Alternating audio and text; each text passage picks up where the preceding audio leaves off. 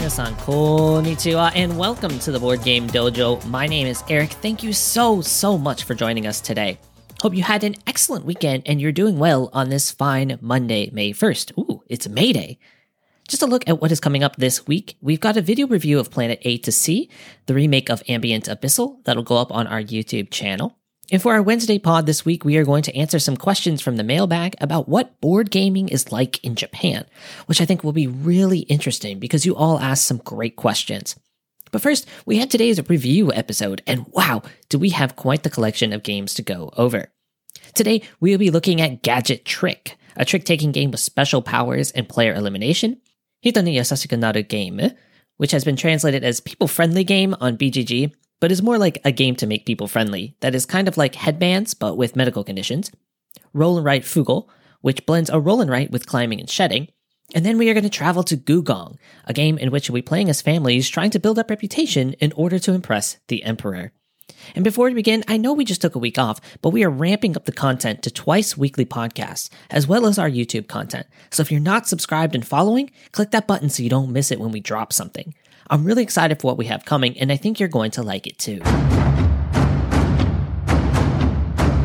Let's kick things off today with Gadget Trick, a game in which you are ghost thieves? Okay, I don't really know about that ghost part, but sure, let's go with it. You are ghost thieves trying to steal treasure in which every trick you play is an obstacle. Okay, no, I can't do this. Let's just call this what this is. Gadget Trick is a must-follow trick-taking game in which every player has a special power called gadgets. These might be things like, if you lead the trick, the trump is invalid, or an extra life. Wait, an extra life? What? Well, there are also censor cards, in which if you trigger them, you are eliminated. These might be something like win 3 tricks in a row, or win cards that form a straight of 6 in a row. All the while, you are playing a very simple trick-taking game that is a must-follow, meaning that you have to, if possible, play the same suit as the person who leads the trick. So if they play a blue, for example, you have to play a blue card, even if it means you lose. But if you don't have a blue, you can play whatever you want. The winner of this game is either the person who wins the last trick, the last person standing, or if the person who wins the last trick is then eliminated because of it, the person who has won the most tricks in the game. I think something that is so important in games is that first impression. It's the reason companies spend so much on art, or good components, or a clean rulebook. It gets you excited to play the game, and even if you don't end up liking it, because of that decent first impression, you don't rank it as badly and might give it another chance. That's pretty much the opposite of our first impressions of Gadget Trick. I brought the box out and immediately Suma-chan and I were not pleased with what we found. This box, and another we will cover today, are some of the worst box quality we've seen, with the game box almost bending out of sorts just holding the thing. The cards themselves are a really cheap quality, that almost paper feeling to them, and the colors don't match. What I mean is, the blue suit cards are all blue, sure, but they aren't the same shade of blue. And this could be cool, but actually it'll only be 1 or 2 or 3 of the cards that don't match, which means that it was more of a print quality problem, rather than an intentional thing. If you want to see what I'm talking about, go on Heavy Cardboard's playthrough of the game, which I'll leave a link to in the description below, and you'll see what I mean because I believe it's Edward who mentions it. And let's just talk about the rulebook for a second. It's fine. And honestly, James Nathan did a phenomenal job translating it into English, as the Japanese one is such a mess that 3 people who speak native Japanese had to consult the English rulebook. The order and wording just make no sense in this rulebook. For example, the censor cards. Those cards that you'll choose randomly that are traps that if you trigger them, then you're eliminated. Pretty important cards. In the first section, it says to draw 2 of them. Okay, easy enough. Okay, then place a third one upside down. Okay, got it. But wait, what's that third card for? Oh, it says on one of the last sections of the rulebook that you turn it over after the gadget cards are drawn. Why, oh why is that not said earlier in the rulebook? It's 1 sentence. You could have just added it in the preparation part of the rulebook instead of making me have to go find it. But let's come away from that for a moment and talk about the game itself. The premise is pretty tantalizing. You might get eliminated, so watch out. And since everyone knows what the censors are, that means you're probably going to try to get someone out in the course of the game. In fact, you definitely will, as there is almost always at least one person who gets eliminated in the course of the 9 tricks you'll play. Everyone else is trying to survive long enough to win that 9th trick, so they might save a good card, but they might also try to get the leader out by eliminating them on the final trick. There's even a gadget that just says you win the final trick, so everyone will try to get that player out or else they win. And all of this kind of works. but it leaves me feeling this sense of dissonance. It's like, I can see the skeleton of a good game. The idea is cool, but the execution just isn't. The gadgets, for example, are wildly unbalanced. There are certain sensor cards that you need to get rid of at certain player counts because they just don't work. It doesn't say so in the rulebook, it's just something you figure out. And the seemingly simple game is in fact not. Even though the must-follow trick-taking mechanism is nothing new, there is just so much going on here that it becomes too much to handle for people who aren't seasoned pros in trick-taking. It's hard to recommend a game in which everyone we played didn't enjoy it. In fact, Suma-chan just blatantly said after we played it enough times to get our opinions ironed out, I never want to play that again. It just seems like, in this iteration, I'm playing a prototype rather than a finished product. Like someone just threw this idea out there to see how it is received. And when I look at it that way, everything starts making sense. Okay, this is a prototype, so that's why the components are shoddy, and the cards don't even match their own suit colors. Okay, that's why the gadget cards are unbalanced. They'll refine them when the real finished product comes out. And they'll add little icons on the sensor cards of which can be included for which player counts, or maybe they'll just even refine the player count because I didn't like this at 3. It is definitely a 4 or 5 player game, with 5 feeling like the sweet spot. Maybe they'll even relook at the rulebook. But right now, I just can't recommend this one even though the idea is cool. Is it unlike any other trick-taking game? You bet. But I'm going to say, this game is so good that you can ignore the components, rulebook, and imbalance? Oh, and also you're going to need to do paste ups for this one? No, because like our group, there is a pretty reasonable chance that your group hates it. There's player elimination, mostly due to bullying a player. There are gadget cards that completely sway the game, no matter how good you are at trick-taking. And in a time in which great new trick-takers are coming out all the time, I can't recommend one that has this many problems. Maybe if you can get it for $10 like I did, it's worth a shot. But if you're paying $25, $30, $35 to import this one, I'd spend that money elsewhere. And that's Gadget Trick, designed by Kota Nakayama and published by No Factory. The next game we have is Hito ni Yasashiku Naru Game. Now, BGG has this one listed as people-friendly game, but we don't really agree with that translation. It's more like a game to make people friendly or becoming friendly towards people game. And you'll see why in a moment. This game, which I'm going to just call Hito from now on, is basically the game of headbands where someone puts a card on their forehead and faces it out towards other players, and the player with the card needs to guess what is on their card. But in this game, the words on the card are all ailments or diseases, like a stomachache or heart disease. The other players will draw a theme card that tells them how they need to give a clue. Clues must be said kindly, as in with worry for the person. And the theme tells them who would be worrying about that person. So for example, the card on the person's head might be stomachache, and the theme would be mother. So everyone would have to come up with something that a mother would tell their child when they have a stomachache and roleplay it. They can't say what is on the card, so they couldn't say, oh, is your stomach bothering you? It'd be more like, hey, here, why don't you have some ginger? If the player guesses right, yay! And the person who is the most helpful or the kindest would get reward points. And that's basically how you play. We bought this game back when we used to buy anything Oink Games came out with blindly. And if you want to hear why we don't do that anymore, go check out our Oink Games episode, which I'll leave a link to in the episode description. I remember being surprised at the size of the box when we got it at the game market. This is not the typical Oink-sized box. It's the size of Biblios or Tiger and Dragon.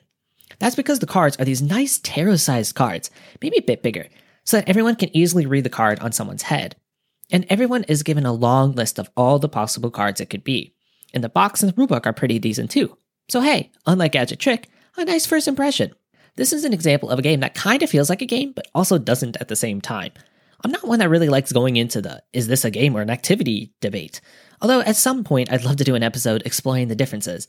But this one and Illustrations really feel like the two most I don't care about the points games I've played. The reward points you get don't really matter. The hook of the game is the role-playing aspect of it. When the person guesses it, there's a real sense of triumph that they got it based on your carrying words. But that sense of triumph, it starts to fade fast. For some, I don't think the fun was ever there, but for others, it starts as a fun activity and just becomes stale or just too difficult. There are some words on these cards that are like heart disease. How am I supposed to roleplay someone? Like, what are the symptoms? And does the person with the card know the symptoms of what heart disease would be? There are times in which this kind of thing happens, and when it does, it just completely derails the game. There are two really key questions. I mean, there are more than that, but generally speaking, there are two really key questions when it comes to party games. Does it work? And is it fun? So does this game work? Well, kinda. Like I said, there can be times when the role-playing can be fun for some people. There are also times in which you can feel embarrassed or lost in what you were supposed to say. When a card pops up that you don't know, it brings the game to a standstill. And if not everyone is into it, that also completely makes this game unplayable. To a degree, it can work in groups of outgoing people, or maybe theater kids, but there are just some cards that you might want to skip. So does this game work? It can, but it also very much cannot. Is it fun? Maybe for like 5-10 minutes, but then no, not really. It's a really weird thing where I think at this point you'll know if your group would get a kick out of this, but it really is going to be either good for 10 minutes of laughs or 10 minutes of anxiety. There are 45 cards, so there is a bit of variety, especially with the different approaches that you need to take to get them to guess the symptom. But I keep waiting for this game to knock it out of the park, because in concept it seems like it could be fun, but I just have yet to experience it. Even in the groups that are perfect for this game, it has kind of just gotten stale pretty quickly, especially compared to other games that ask you to be silly. I don't think we've ever lasted more than 15 minutes playing this game before everyone at the table is ready to move on to something else, and it usually lasts more like 10 minutes, which is about one turn for each player. In theory, a game in which you need to be caring to others and then they have to get your indirect meaning to guess their problem should be pretty good.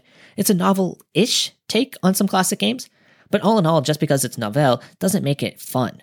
And it's not just me. I've seen this game more than any other Oink game on sale and in resale stores like Surugaya. This game retails for $30, but I frequently see it on sale for $15. Again, like Gadget Trick, we can see where it can be fun. We can definitely understand that some people will enjoy this one, maybe medical students. But since we haven't come across a group that likes it, and we don't care for it either, we don't recommend this one. Oh, and it should be said that this is a rare Oink game that doesn't include any English, so you would have to do translations for all the cards and the hints. It's a middling Oink game that doesn't beat out any of the classic party games that you probably already own. And that's Hito ni Yasashiku Naru Game, or People Friendly Game, designed by Dean Krasi and published by Oink Games. Not a great start here. 2 games we don't recommend. Let's see if it gets better with our next game, Roll Right Fugal. Now this game is a strange one, because you have a game of 2 halves. In the first half, someone will roll 3 dice, and you will put those numbers somewhere on your sheet. Your sheet has these boxes that are divided up into colored sections, and you have to put those 3 numbers that were just rolled in the same section. This board is laid out into different sized columns. Some have only 1 space, some have 2 or 3 or 4, you get it. You'll all take turns rolling these dice until all of your boards are filled up. Once that's done, you'll add up the numbers from each column, and each of those sums become a card you'll play in the second half of the game. The second half of the game is a very simple climber shedder, in which you play those cards you just created. You can play as many cards as you want of the same number, but you can't do runs. So you could play 1-1, or 2 1s, or 3 1s, but you can't do 1, 2, 3. First player to get rid of all of their cards wins. So alright, I 100% bought this game on the back of Taylor's trick-taking table's recommendation. Suma-chan loves roll and writes, and we both enjoy trick-taking and climbing games, so we were all over this one. Right away, it has to be said that the quality of the box is not great. It will most likely dent and break from shipping, so just know that going into this. And the pencils you get are literally the pencils that they attach to surveys in Japan, which is pretty funny. You'll probably end up using your own. But that aside, let's delve into the gameplay. There's absolutely nothing inherently special about either half of these games. Is it a good roll and write? No. Is it a good climbing game? Not necessarily. But is it interesting putting them together? Yeah, actually it is. The way you build your hand is novel. You're planning on how you can use the dice rolls to your advantage. Do I use this 6 on its own as a high card, or do I put it somewhere so that I can get a pair of 11s later? The start player is the person with the lowest card on the leftmost space. So is it worth having a 1 there, which is a weak card, but then I'll get to go first? For the first half, you get 3 adjustments in which you can raise or lower the card by a value of 1. So maybe you didn't get what you wanted, but you can instead make that die something that will get you a triple or a pair somewhere. It's not revolutionary by any means, but it works. And everything about this game is so quickly understandable, probably because of this lack of newness. Well, okay, that makes it sound bad. The combination is new, but everything about those things are not. It's like we mentioned in our Pin Kombi Trio review. For the most part, there are just a lot of simple mechanics that don't change the landscape of gaming, but that makes it easy to learn and easy to play. On your first play of this, you can be up and running, including setup and teach, in about 2 minutes. That's great. Now the question is, where does this fall in the landscape of climbing games? That's the tough part. It's hard to evaluate based solely on that question. Is this an interesting roll and write that has climbing? Or is this a climbing game that has roll and write? And does it even matter? Well, kinda, actually. Suma-chan came into this a fan of roll and writes, and I came into this a fan of climbing games, so we were looking forward to different aspects of this. And Suma-chan said she was disappointed with the roll and write aspect. That part wasn't fun. It was the climbing part that was fun. What we agreed on was the fact that this game is for climbing game fans, not really for roll and write fans.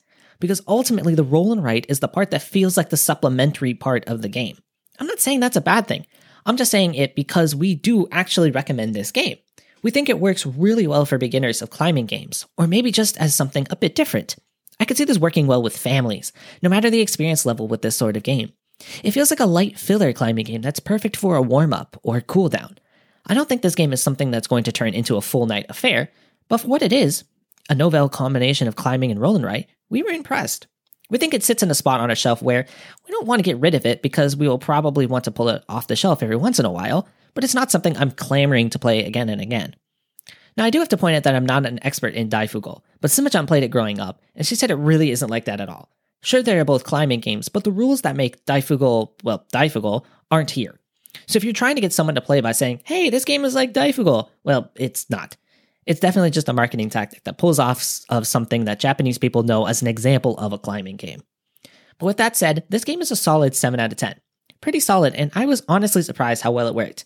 Is it something you need to go out and buy immediately? No. But I think that if you do get this one, you're going to have a good time with it. And it does play well at a variety of player counts. And that's Roll and Write Fugal, designed by Chika Suzu and published by Ponkotsu Farm. Finally, we'll wrap up today with Gugong, which is not a game from the East and instead is designed by Andreas Stedding of Hansa Teutonica fame. I want to read the theming of this game because it's great. China, 1570. China is under the reign of the Long King Emperor of the Ming Dynasty. He inherited a country in disarray after years of mismanagement and corruption. He resided in the Forbidden City, which was the seat of many emperors under the Ming Dynasty. Constructed from 1406 to 1420, the complex consists of 980 buildings and covers over 180 acres. It is also under the Ming Dynasty that the Great Wall of China was rebuilt, fortified, and expanded. Around this period, China was under heavy attack from the Mongols, so maintaining the Great Wall was essential. Most of what we now have left of the Great Wall we owe to the Ming Dynasty. The country was already famous for its very intricate bureaucracy, but this also led to a lot of corruption.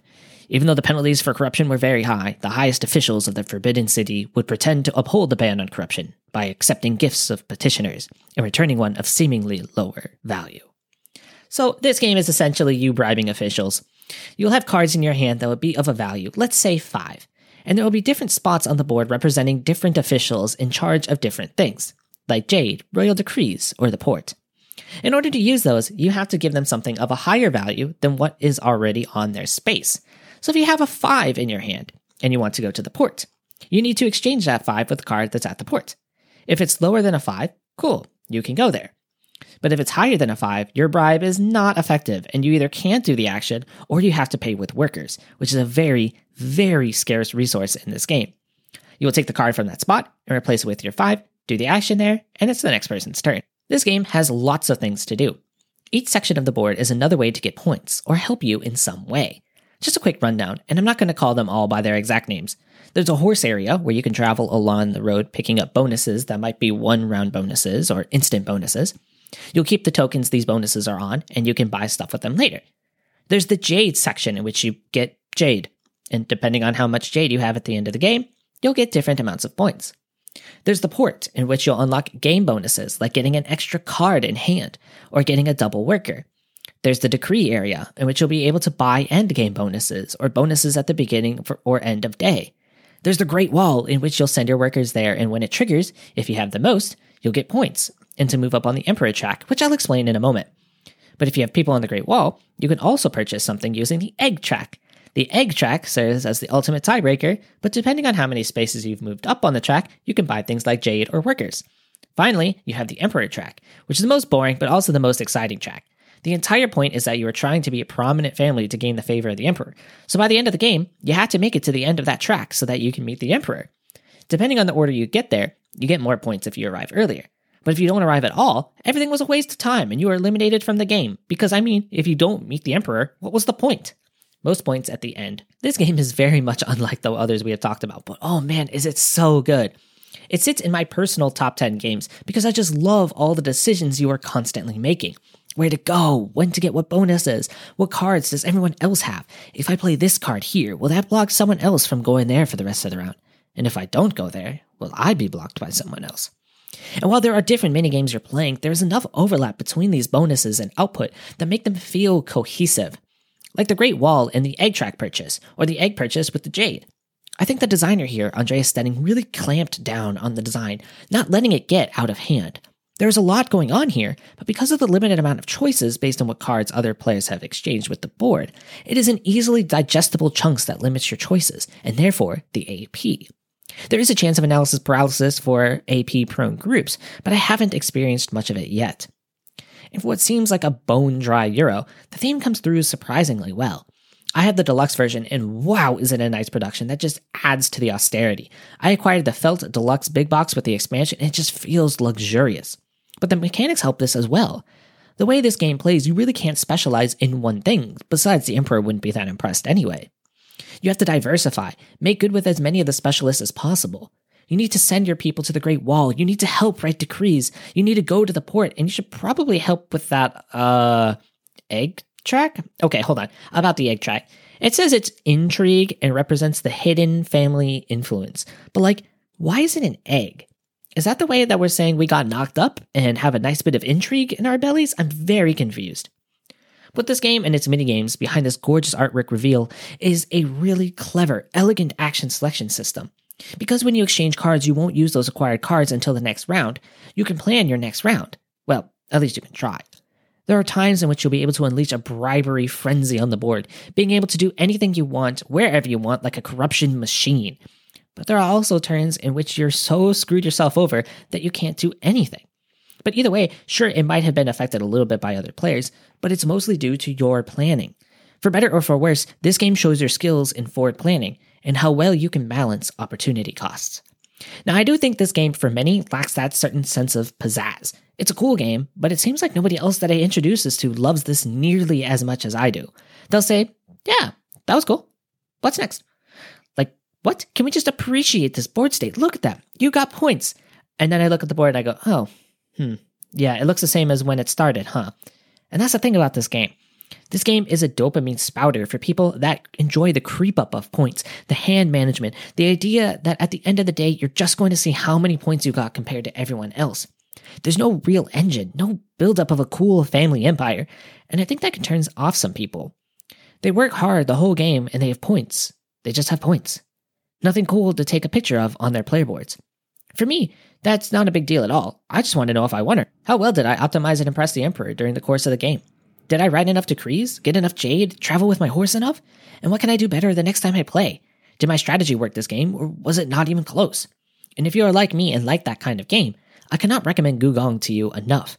The art is striking, the components and player board are lovely, and the mechanics are elegant and thinky, with lots to do without getting bloated. I have enjoyed this game at all player counts, although I think 5 might be a bit long for my taste, but that might have just been because that was a game in which 3 of the 5 players were new to the game. If it sounds like something you'd enjoy, I really think you will. And that's Gugong, designed by Andreas Stenning and published by Game Brewer. Well, that's the show. As I said earlier, we've got a review of Planet A to C coming out on YouTube this week, and you can find the link to our page in the show description. Coming up on the pod later this week, we'll be doing a mailbag episode answering your questions about board gaming in Japan. If you like the show, please rate us 5 stars and leave a review. The algorithm loves it, and it helps people find our little show. Until next time, have a wonderful rest of your day. Arigatou gozaimashita. じゃあね。